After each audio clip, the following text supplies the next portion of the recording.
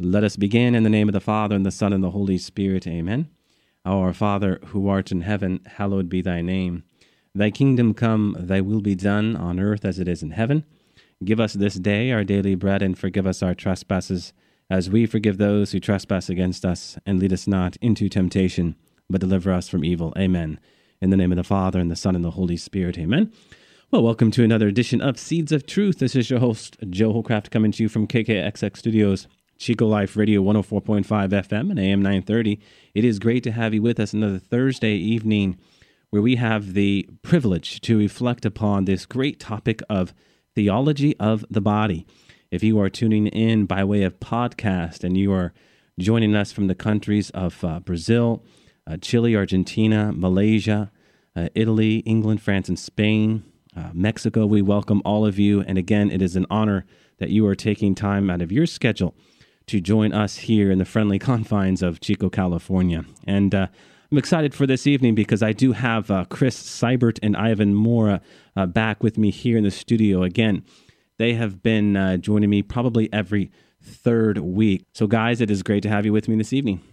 Good to be back, Joe, and I feel very American when you use terms like friendly confines. It's great to be back. All right. Thanks, guys. So we are in, guys, chapter 4 of The Love That Satisfies, a chapter that has us looking at the meaning of true eros. And I thought I was going to get a lot farther into this chapter last week, but I really didn't get that far. So we are, I believe, on page 63 of The Love That Satisfies. And again, for our listeners, if you are tuning in for the first time, the book, The Love That Satisfies, is a reflection on the first half of our Emeritus Pope Benedict XVI's first encyclical, God is Love. Okay, so the first half of that great encyclical, he focused in on the relationship between eros and agape, between man's erotic love and divine sacrificial love. So this is what we have been about over the last 11 or 12 weeks or so. So with that, page 63, Chris, if you can get us going. Agape expresses the experience of a love which involves a real discovery of the other, moving beyond the selfish character that prevailed earlier. Love now becomes concern and care for the other. No longer is it self-seeking, a sinking into the intoxication of happiness. Instead, it seeks the good of the beloved. It becomes renunciation, and it is ready and even willing for sacrifice. You know, there's so much beauty on that just one excerpt. And I wanted to point us up to the part that says, instead it seeks the good of the beloved. What is the greatest good that you can long for somebody? Heaven. Mm-hmm. Is that right? Yep, that's you can't right. love anyone more than wanting heaven for them. I actually shared this with a group of young adults in San Diego one time. I gave a talk on theology of the body, and this young man came to me after the talk, and he says, I really like how that sounds. Like, I understand it, but how can you want heaven for another person and lead them closer to heaven if you yourself are not, or you do not feel like you're going to heaven? Mm-hmm. And so I want to start with that because wanting heaven for the other, it's the greatest way that we can show our love. That's right. Amen. Yeah, and you highlight really the quintessential point of all Christianity, really. How can we will the good of the other if we first ourselves are not taking care of our business, right? And this, of course, is the in God for other moment, the conversion, so as to be in mission. And this is why Benedict XVI uses that language, ready and willing. Mm-hmm. I think that is very important because when you start using that language, that is the language of disposition, and that word was front and center for John Paul II post-Vatican II. It was front and center for John Paul II for the new evangelization. He went home to his home diocese. He writes this work where he focuses in on this phrase, the interior attitude of faith. What is the interior attitude of faith? Well, it is to be in relationship with God, but not yet in action. Okay, well, what is that? Well, that's Mary. This Sunday, guys, we are going to hear that passage, Luke 1, verses 26 to 38. This is the Annunciation. This is that great angelic salutation. Okay, she was disposed. She was not doubting the angel. No, she was seeking understanding. Zechariah was doubting, right? You can't do this. Mary, how will you do this? Okay, when you really get underneath the Latin there. Yeah. She's disposed. So she's the icon of this interior attitude of faith. Maybe by way of analogy, you, before we came on air here, Chris, you were talking the stuff of baseball. So, well, let us consider the closer role, or anyone who is in the bullpen, right? If you don't know the game of baseball, every team has a pitching staff, and each team is going to have 5, 6, maybe 7 guys who are in the bullpen. And basically, they need to be ready at a moment's notice. They will have needed to prepare themselves to be ready at any moment. Now, in most sports, in most positions, most athletes and players who play those positions know what they are going to do. Yes, they need to be spontaneous in how they go about their craft to be the best ball player, but there's something unique to a pitcher, especially one who comes out of the bullpen. They have to be disposed. They have to be ready. They have to be prepared when they get that call. The Blessed Virgin Mary got that call, the greatest call in human history. Okay, so again, maybe an analogy that doesn't justify the greatness of Mary's, yes, but an analogy that nonetheless, I think, highlights the relevance of being ready at moment's notice. And we acquire this disposition by contemplating the icon of what Pope Benedict XVI describes there, the icon of agape in our crucified Lord. Because our crucified Lord is the highest example of what this sacrificial love looks like. So when we contemplate the meaning of this, what do? We go deeper into his love. We receive this love. The receiving of this love is where the disposition is acquired, and then in turn, we live in this love. So circling back to what your friend said, if we can be reconciled with God, receive this love, and live in this love, we can be that person we need to be to aid in that process of bringing our loved ones to heaven. And Joe, I think in bringing up Our Lady, that moment was a manifestation of her life to that point. It was she's not just qualities. Mm-hmm. She's not just willingness. She's not just humility. She is all of those qualities that make her who she is, in addition to who God created her to be, what her mission was.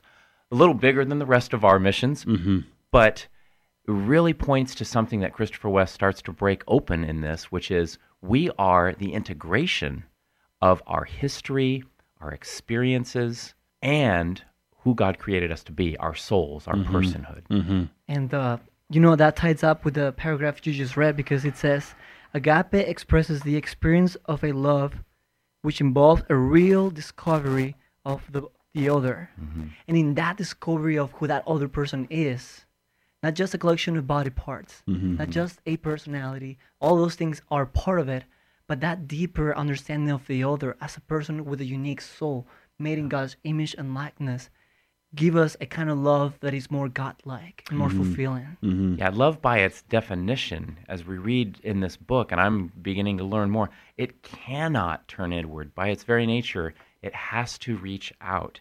The discovery of the other is what the definition of love is. It's seeking the other, the essence of the other, not just, their qualities, but the very person, the personhood. Well, and doesn't it in Genesis, it says that Adam knew Eve and they knew each other. And of course, it has to be referring to more than just they had sex. Oh, yeah, certainly, because when you give yourself to other, you're giving them more than just the physical part, but the whole person, the subject, the self. Eros infused by agape. That's what knowing each other was for Adam and Eve. If we really get down to it, that's my understanding anyway. Yeah, I mean, this is something that's at the heart of John Paul II, Benedict XVI, and certainly this is what's drawn out in Christopher West. That knowledge comes with love, agape love, divine sacrificial love.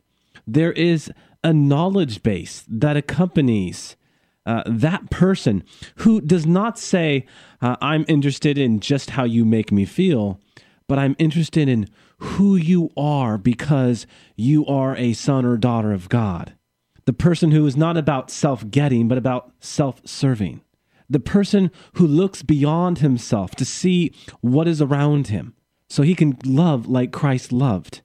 The deeper knowledge of man comes with that.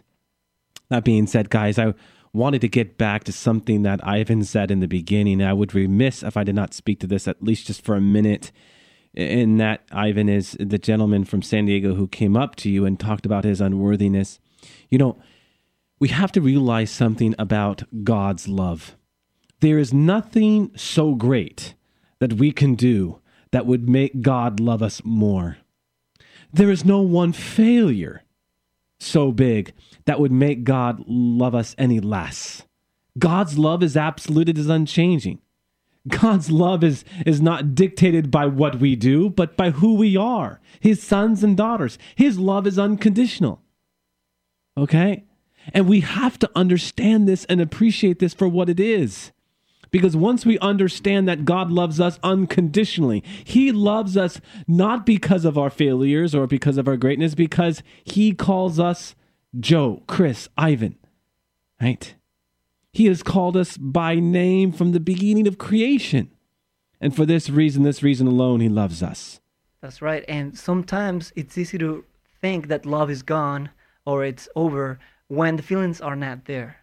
When all of a sudden you've been with this person for a while and then all of a sudden we don't love each other anymore. It happens in dating relationships. It happens in marriage. Not that I'm married, but I've heard this before. Sure. And that's where what you were saying comes in, because God's love for us doesn't change, even when we're nice and kind to him, as well as when we're not. Because, like you mentioned earlier, I love you not because of how you make me feel, but because of who you are. Amen, Ivan. And I think this brings us to the top of page 64, where Christopher West is talking about man as this unreplaceable, irrepeatable gift. I don't know, Chris, you want to read that? So at the top of page 64, we read, qualities and attributes are repeatable. Any number of people with the right qualities can ignite that enchanting spark in me. The person, however, is unrepeatable. No person can ever be compared to, measured by, or replaced by another. This is why infidelity, even committed, quote, in the heart, indulging in pornography would be a prime example, is so bitterly painful. It says to the other, you are repeatable, you are replaceable. You know, I mentioned those same words to one of my closest friends, and I told him, you know, we are called to love the person, not just the qualities or attributes that they have, because those things are not stable. They come and go. They can change and they can be replaced. You might be very funny right now, but that person, there's other people out there who are funnier than you. So, and he's like, well, okay, so you're saying that we're called to love the person, but isn't the person a combination of all those qualities and attributes? And I had to ponder on that for a while. Sure. What's really at the heart of this, I think, Ivan, and what John Paul II would want us to see, is that we can be funny, we can be witty, all three of us, but there's going to be a distinct character to how you, Ivan, are funny, or Chris, you are funny, or how I am funny. And part of that character comes out based upon our history, who we are and where we come from. Let me use myself as an illustration here. There is only one Joseph Hollcraft, who is number 9 of 11 children, who was born and conquered, lived in San Ramon, moved to Modesto, then Chico, lived in the northeast of the United States, so on and so forth. All of those experiences make me who I am today. The highs, the lows, the education, all of my personal encounters with family and friends. You come up to me today and you ask me a question about this or that. My response to your question, whatever it may be, will be caught up in the 39 years of my life's existence. It comes out in inflection, tone, the words I use. This is irreplaceable, unrepeatable, okay? And that's the uniqueness of who I am. And God forbid there be another Joe Hollcraft running around. Right? Especially at 9 years old. Yeah, especially at 9 years old when I was just looking to survive, right? So to get to the heart of the question is to see that while we might be funny, witty, so on and so forth, there's a uniqueness to how that comes out in light of who I am and my concrete history. Let's say that we were to eliminate all that and we limit it to just those qualities of your personality. I love you because you're so funny. I love you because you're so attractive. Then that creates a deep doubt, maybe subconsciously, in the woman or the person. What if I were not to be this funny a few years from now? What if I lose this shape of my body? Will he still love me? And that's what we're getting at right here. What if these things were to come? Would you still stay? One of the ways that I was able to make sense of this as we talked about it is, just as we are not a collection of body parts, we are not just a physical gathering of muscles and bones and, all these other organs. We also are not just a collection of personality traits. We are also not just a collection of attributes. That helps define us. But if you were to throw out, a dozen adjectives to describe me, I'd probably agree, yeah, that's me, but that's not the essence of me. The essence of me has to get to what you mentioned already, Joe, my essence, my personhood, my soul that was created by God, in addition to, you're also these adjectives. I think that's a really important thing for us to delineate. And what this brings together, guys, is the unity of body and soul, because this is what we're talking about. Yes. Yeah. Going back to something you said, Ivan, and I do think this is really important about, I might not be this way 3, 4, 5 years from now. Yeah, the person you fell in love with, maybe he or she didn't deal with who he or she was, at the age of 9. And now 5, 6, 7 years down the road, I'm dealing with that, or maybe because I haven't dealt with it, I'm dealing with it, and maybe I'm experiencing moments of depression. Maybe I'm experiencing newfound fears that have me isolating myself from the community. And then suddenly, my wife says to me, why are you doing this? You weren't doing that 5, 6, 7 years ago. Yet my wife, no matter how difficult it may be, is still called to love me if I'm going to be that person for this illustration.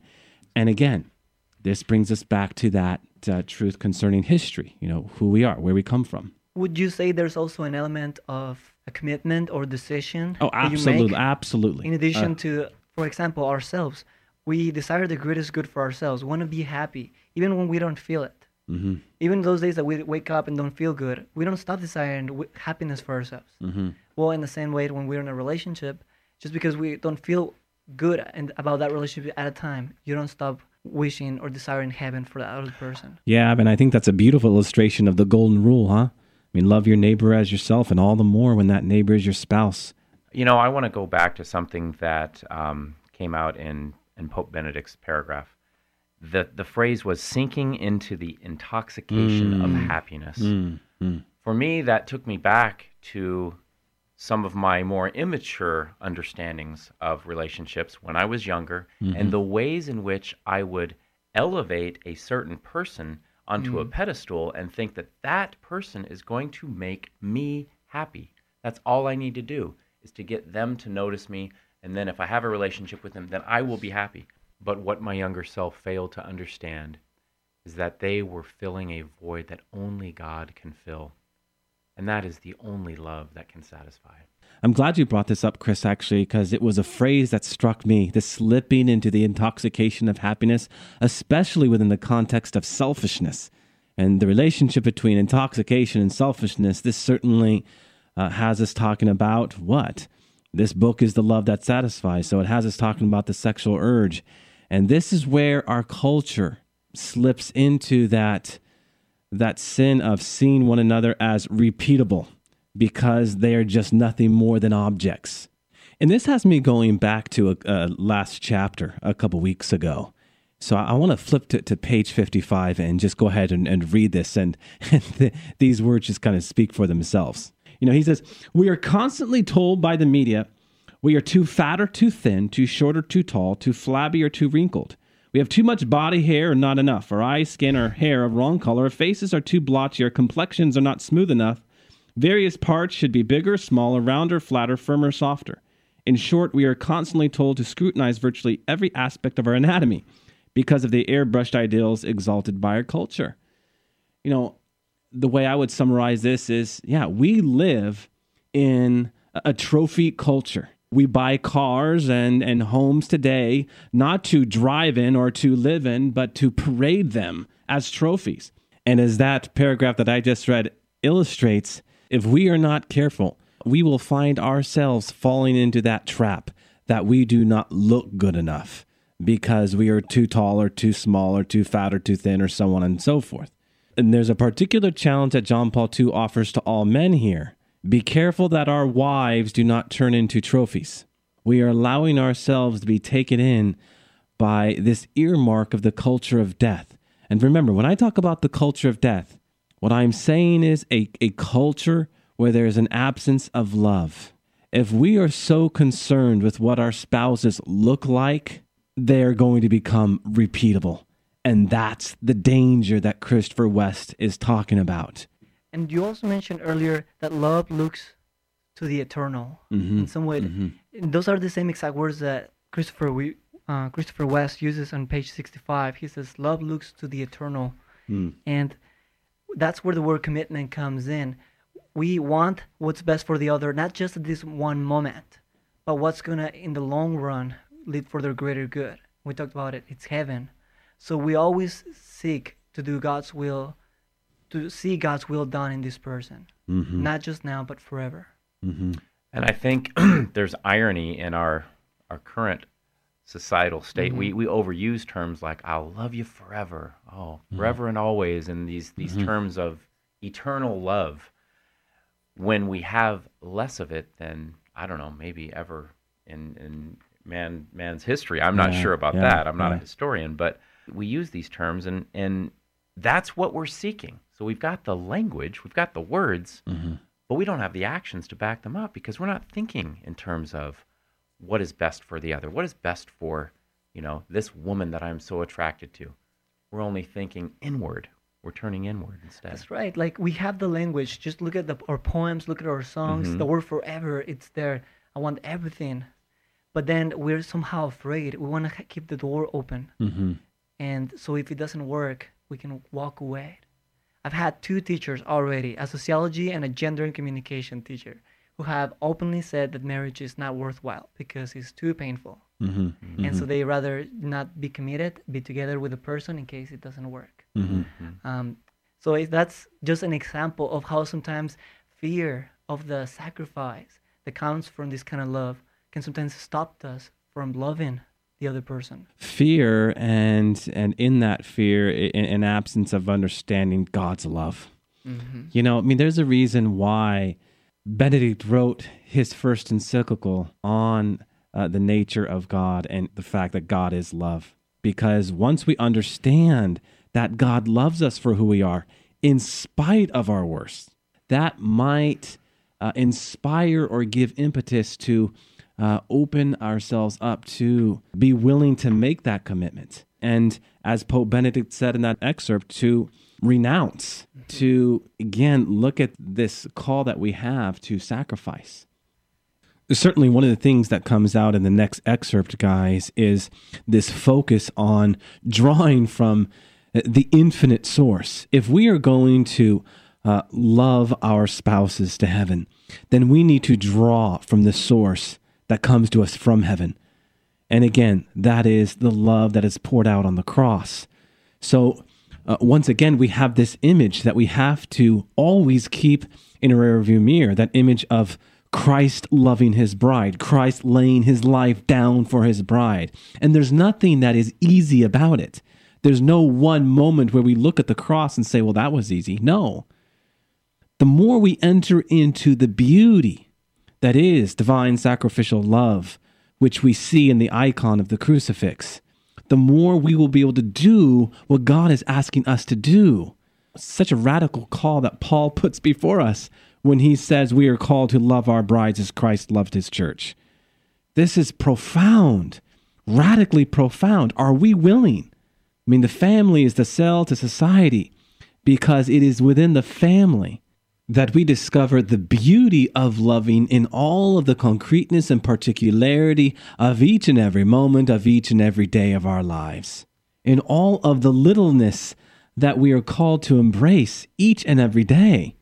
This is what it means. Remember, sacrum fice, to make holy. The word marriage literally means holiness, to be set apart. When we look at marriage, Joe, I'm just really struck by Christopher West speaking about what does it mean if we say that Christ can divorce the church? Because that's what we're saying. If divorce is okay, then the divorce between Christ and the church is okay. And he says this is not only unthinkable, it is not only impossible, it is blasphemous. To divorce the church from Christ or Christ from the church, and this is what I really liked, introduces a rupture into the very foundations of the cosmos. Mm-hmm. So we're getting into that primordial, why marriage is the primordial sacrament. Yes. It's at the foundation of God's creation. Yes. And it is not a coincidence that Christ performed his first miracle at the wedding feast at Cana, as we discussed our first time together. I mean, we need that new wine. We need that miracle, lest our marriages will fail.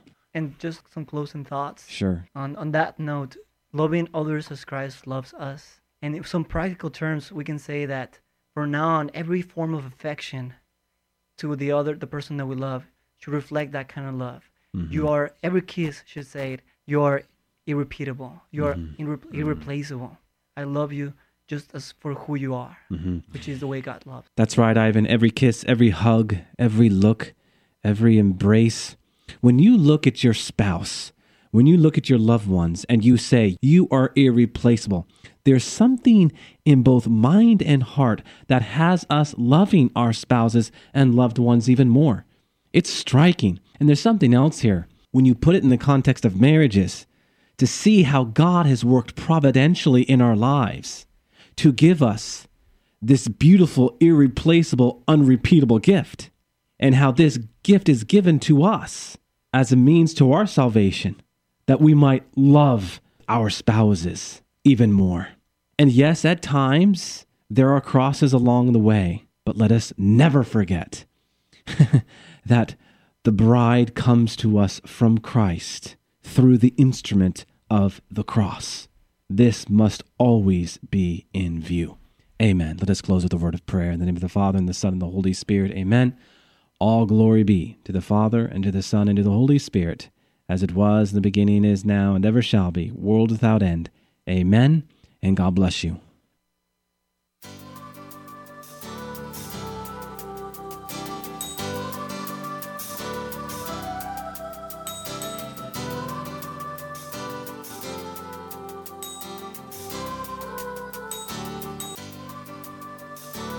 Thanks for listening to Seeds of Truth, heard every evening, Monday through Friday at 6:30 p.m. If you'd like to hear this program or find out how you can help support Seeds of Truth, the website is joehollcraft.org.